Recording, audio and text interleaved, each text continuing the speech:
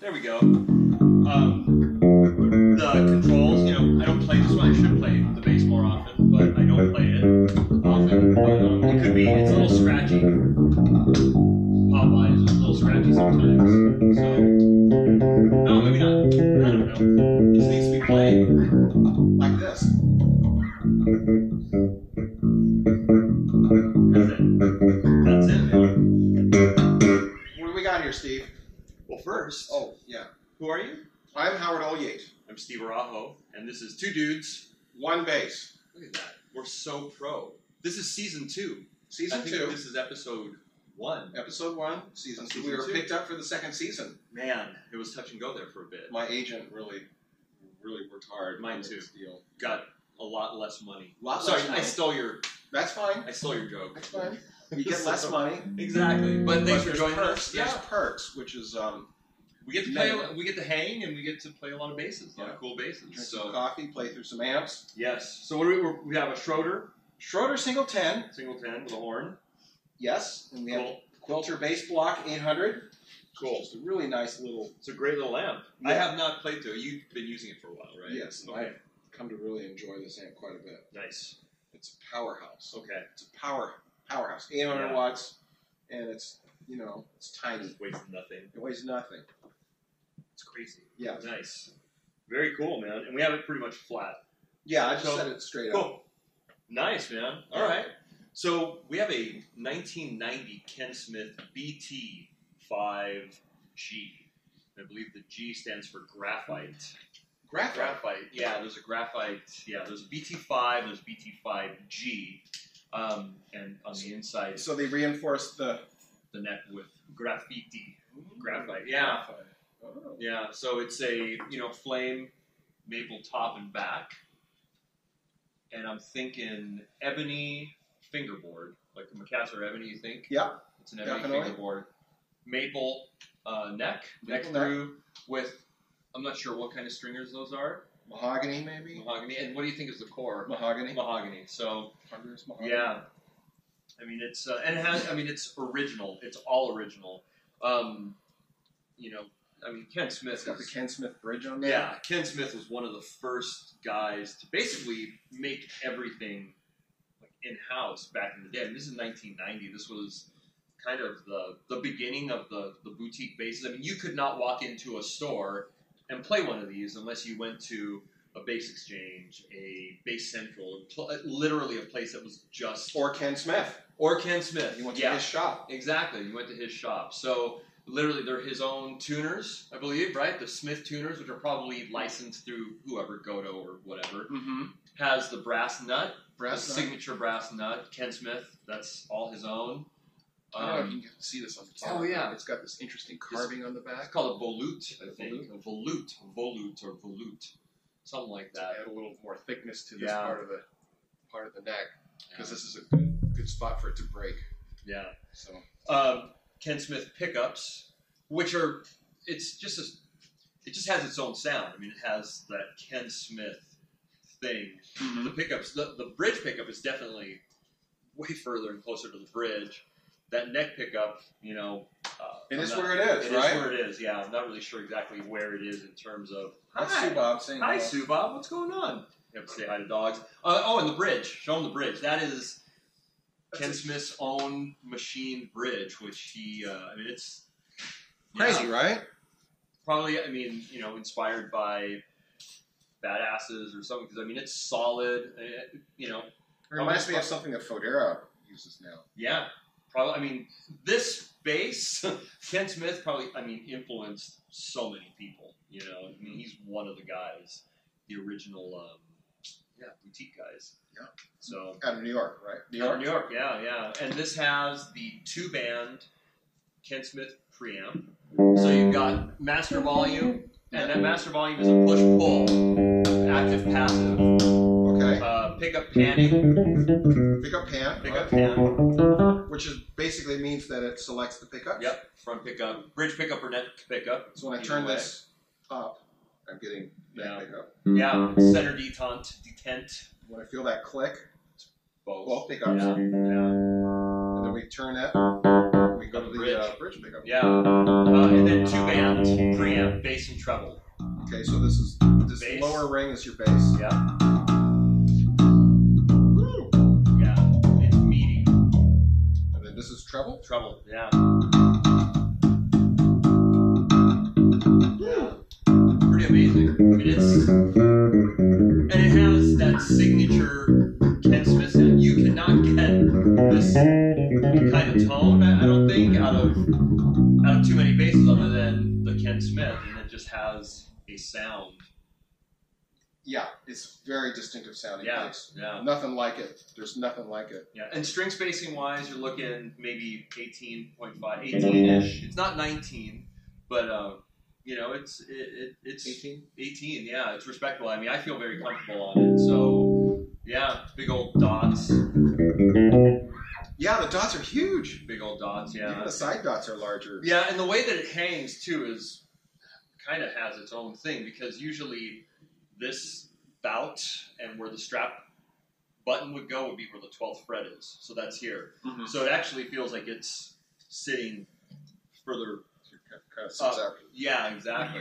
So it's just a little different feeling. I mean, it's great, man. And this belonged to a very good mutual friend of ours who passed away a few years ago, Bill Bieschke, and I am ridiculously honored to actually just be the caretaker of the bass. Uh-huh. So I'm taking care of it, and I just get to play it, and I get to it's amazing. I feel very fortunate to actually have it. I used to see Bill play this bass. Dude, yeah, and I took lessons from Bill. Yeah. I used to see him play it in the Strangers.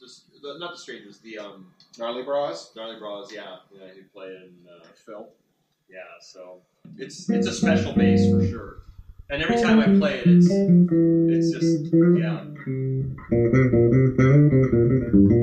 It has kind of a pseudo hollowish compressed thing,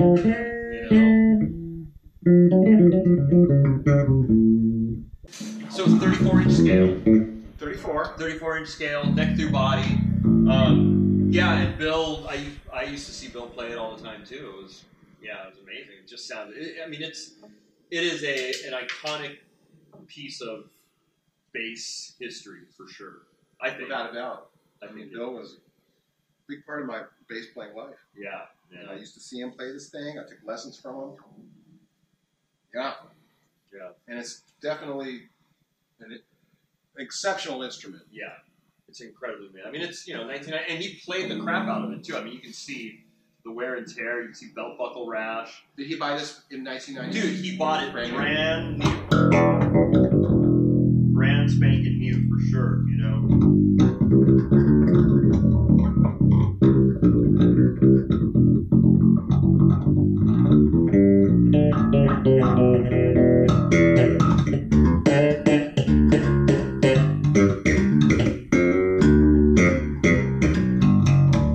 It just has a very distinct.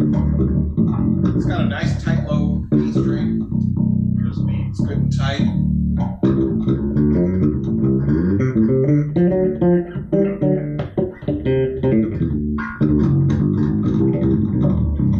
A little bit tighter than 19.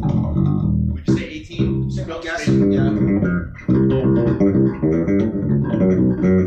But it has that tone. It's even hard to describe how I hear it, but it sounds just maybe a little compressed, and it's very round and big. Right. All the way up to the 24th fret, right? 24 frets.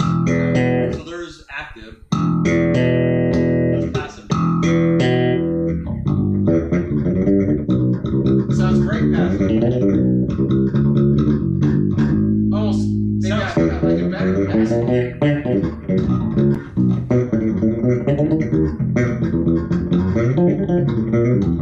It gets a little pokier, passive. Yeah.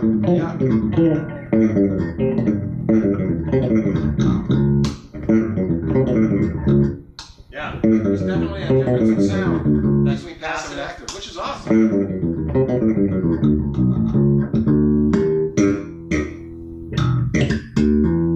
That's both pickups and then little bass boost. It's got some kick for sure.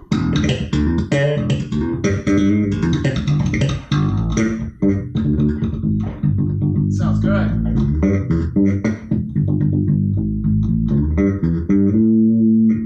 Yeah, this bass makes me happy when I play it because I think back, I think about Bill.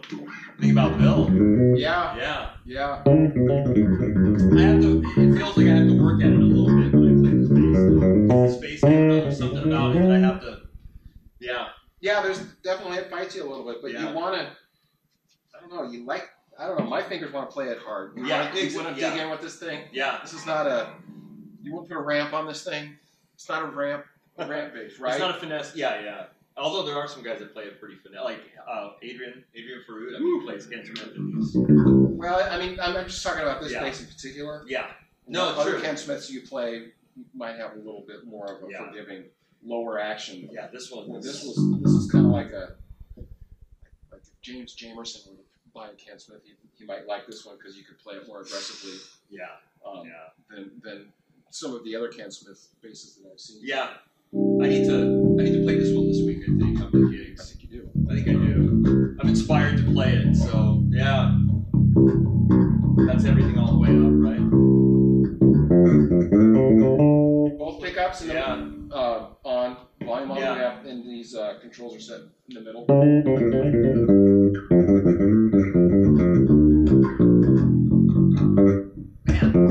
great. Let's go past it. Interesting. It brings out a little mid-range to it, I think. Yeah, a little more upper. Yeah.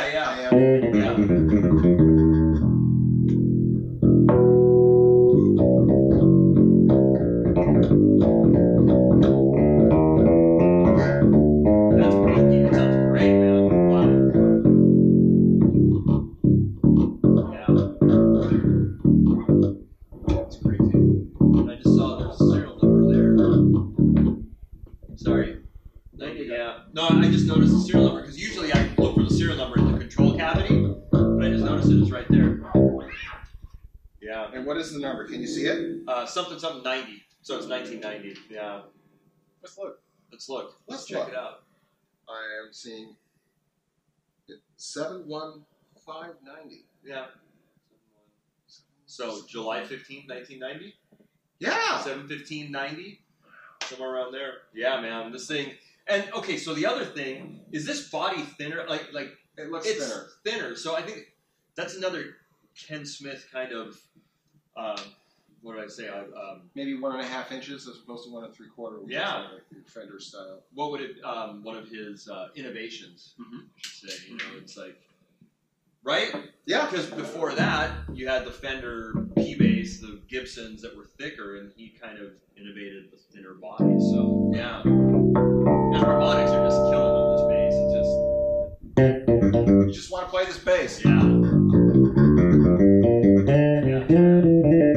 It's also pretty interesting that, he really got the 5-string bass right. Yeah. One of the first guys, I think.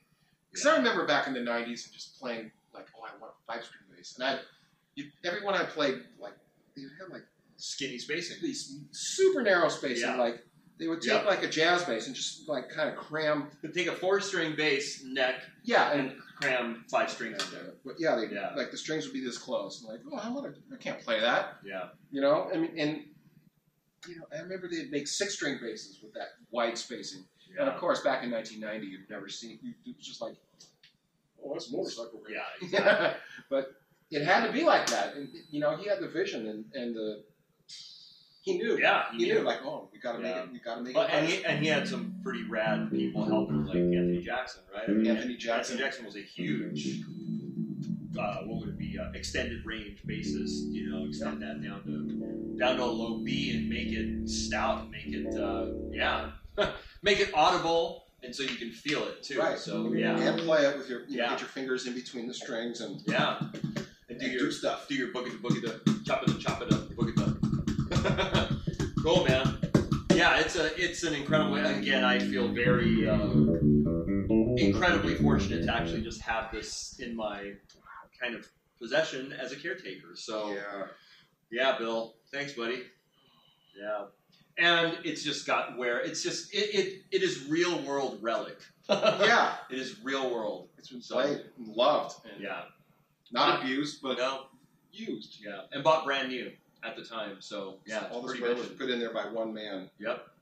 Who made his living playing. Yeah.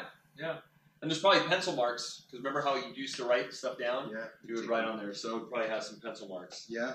Somewhere, I think so. Belt buckle rash, pencil marks. There's a lot of belt buckle. Yeah. And again, this bass is bone stock, obviously except for the strings, but everything is stock on it, man. It's crazy. Yeah. It's a great. It's an incredible piece of bass history for sure in terms of evolution of of the 5-string basses and the boutique basses, quote unquote boutique basses. So, when you were like, let's not make a jazz bass or a P bass, or think outside the box and make something completely different. We're gonna make Ken Smith had this vision and he made it. Yeah, pretty incredible, man. Yeah, it's a great instrument. It's big heads. It's huge. Yeah. For some reason, I think that might be. Yeah, I forget. I have to look into it. I'll try to look into it. But that might be. They might have gone to a smaller headstock back in the day because I've seen some posts somewhere where they talk about the Ken Smiths with the big headstock. Like that's kind of a thing. So yeah. Huh. So anyways, but it's and it's 100% giggable for sure. Like I do. And this is actually getting me so that inspired because I want to gig it now. I'm gonna take it out. You should. So yeah, take it out and play it. Cool, huh? Man, I love it. Cool. Okay. All right. Oh, and another thing, the inset. Yeah, I think he was one of the first people to do these inset. There might have been recessed strap locks. Recessed strap locks. These are the Jim Dunlop, I think. Yeah, the ones with little push button, little things that go in. Yeah, I remember being a kid and seeing that. These reset. I don't know if you can see that. Oh yeah, you can see it right there. And are you getting this camera guy?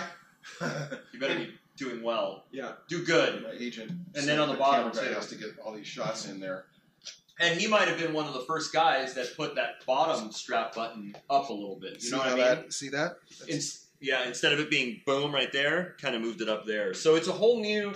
It's a different. It's a different balance. It's different than jazz bass, P bass. You know, it's just It's definitely got its own sound. Yeah, so it's pretty beautiful. You dig? I dig. You guys dig? I think you're gonna dig it. It's It's a iconic little piece of bass history, and it has a little bit more of a personal thing with us because we knew Bill really well, the owner. So, yeah, man, miss him too. His bass lives on, man. Yeah, I'm gonna play it this weekend on the gigs. Take it and play it. So there we go. All right, guys, this was Steve Araujo, Howard Ulyate on Two Dudes, One Bass. Good to have. Good to see you back. Good to be back. It's good to be back. Good season to be back. 2. There you go. All right. We got another season, man. Got another season. So stay tuned. Bye.